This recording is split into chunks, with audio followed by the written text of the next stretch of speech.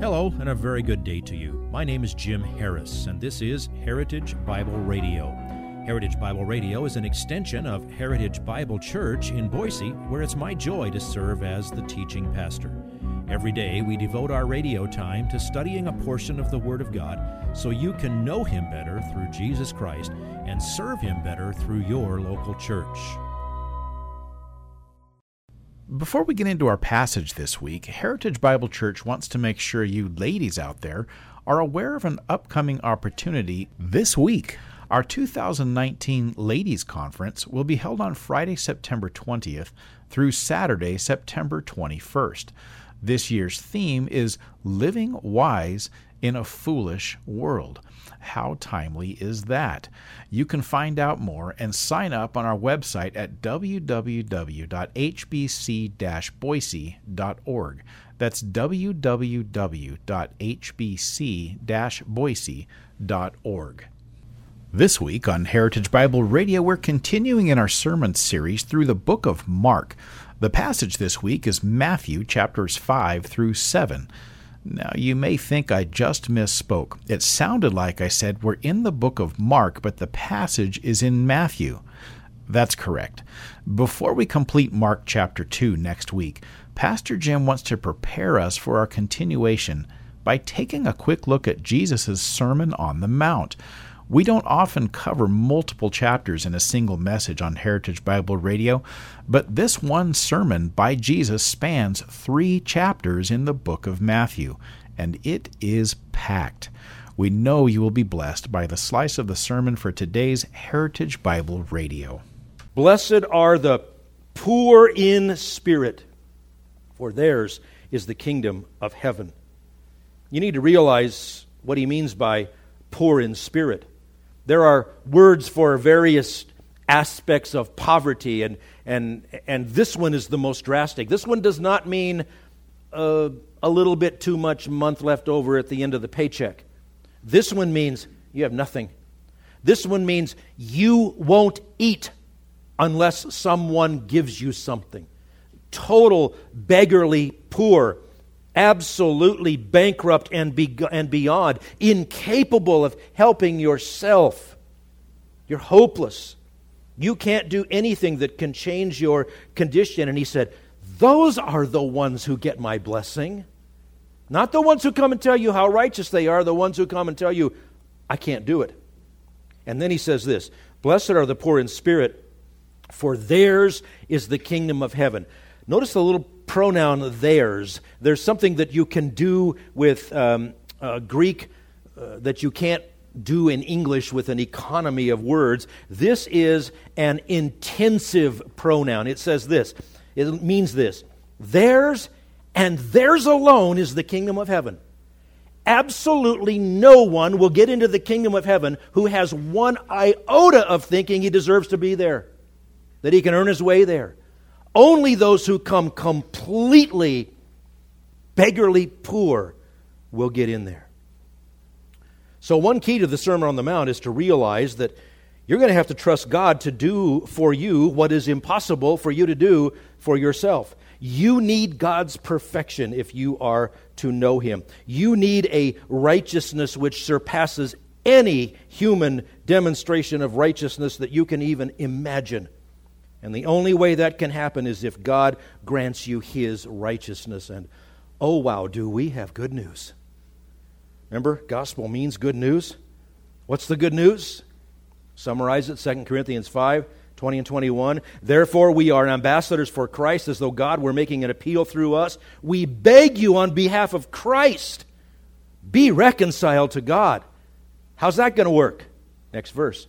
He made Him who knew no sin, the perfectly righteous one, to be sin on our behalf, that is, to take our sins on Himself, so that we might become the righteousness of God in Him. The first thing for you to learn from the Sermon on the Mount is that you must be perfect. And there's a lot of explanations and subtle parts of that in all of chapter 5. I commend it to you. But let's move on. Chapter 5, the message is be perfect. Chapter 6, I think you could file under the heading, Trust God. There's a shift in emphasis here. Now the message isn't what you must be in order to get into the kingdom of heaven.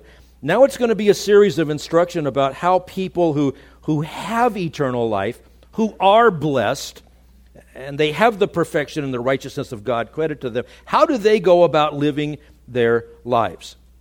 If you understand that salvation is a gift and you can't achieve it on your own, you're going to live your life so that it is obvious that you trust God to provide for you. Your focus is going to be to bring God glory. You won't care what people think except that you want them to know and to love the God that you know and love. So, very quick survey of some of the things that are here. If you are trusting God, if you understand salvation, and again, he mercilessly beats up on the doctrine of the Pharisees because they were the worst of the enemies of the gospel. They were the ones leading the plan to murder God the Son who came to die for their sins. And so, if you really trust God, you're going to be an un-Pharisee, if you will. And it goes like this.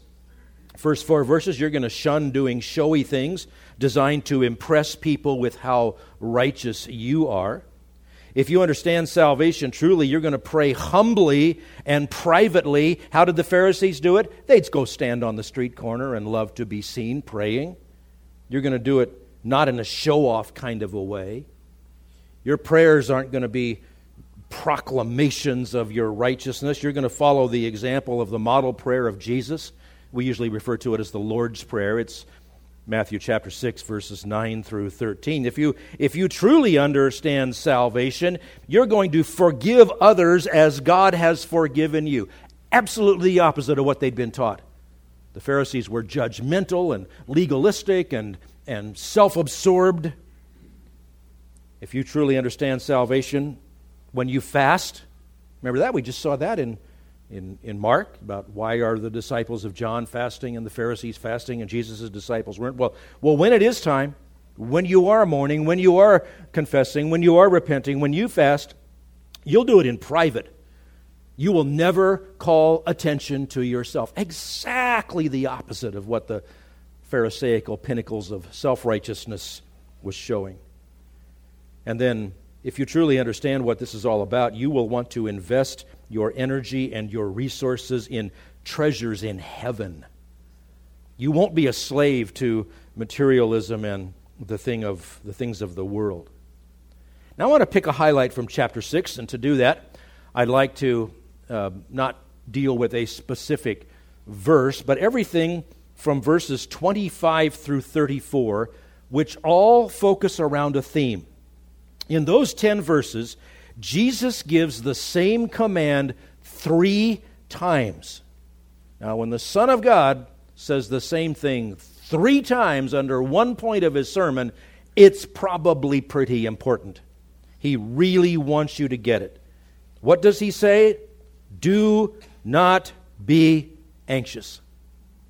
The first and third times that he says it, verse 25 and verse 34, he puts it in the present tense so it has the connotation, I don't want you to fall into the habit of being anxious.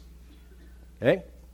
The other time, verse 31, he puts it in the aorist tense with the connotation, do not become anxious. In other words, don't even take the first nibble of the bait. Now, friends, there are about roughly a gazillion things in this world that should make you anxious. Humanly speaking. There are things to worry about. It's a fallen world. It's a mess. All right? But when you have this reaction that, you know what it feels like to be anxious, to worry about something, he says, here's how you're going to deal with that if you really belong to me.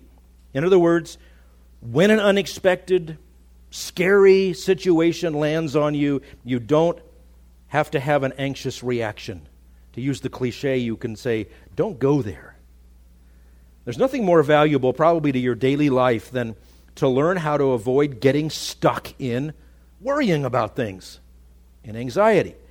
If you aren't anxious and worried about things, you can focus on the things that God wants you to be. You can do the things that God wants you to do. Now, the way to avoid or to resolve anxiety boils down to one thing: understand God. The answer to anxiety is not in psychotherapy. The answer to anxiety is understanding God and living in light of what is true of God. Now, people who don't know Christ do understand, as we do, that there are a lot of things that would make a person anxious. People in the world get anxious. Christians get anxious. That's a normal response of an intelligent fallen person living in a fallen world. There are things that would tend to make you worry. So the world has come up with ways of coping with that. There are many worldly techniques that can help a person cope with anxiety, mask the anxiety, help people to remain relatively calm and functional. But the truth is that unless you deal with anxiety by what is taught in this chapter, anything else you do is fooling yourself. The reason I say that is pretty straightforward, and I would say it fits the Sermon on the Mount and all of the Bible. Unless you know God, unless He is your resource against anxiety, you should be scared to death. You should be utterly terrified. Unless you know God and you've received that perfect righteousness of Christ, you are headed for eternity in the lake of fire to be tormented day and night forever and ever. That should scare you. If you've never been scared by that, wow, am I glad you're here today. You ought to be. One of the best books I ever read on biblical counseling. It was written before biblical counseling was labeled biblical counseling. If you would like this message on compact disc, let me know and we'll send it to you. You'll receive the entire message, not just the portion on today's program. You can order by phone at 353-4036 or by writing to us at 7071 West Emerald, Boise, Idaho, 83704, or on the internet at hbc-boise.org. Heritage Bible Radio needs your prayers and your financial support. Once again, you can reach us online at hbc-boise.org or by telephone at 353-4036 or by writing to us at 7071 West Emerald, Boise, Idaho, 83704. And if you need a church home here in the Treasure Valley, I hope you'll visit us any Sunday at 7071 West Emerald. For Heritage Bible Radio, I'm Jim Harris. See you next time. Bye-bye.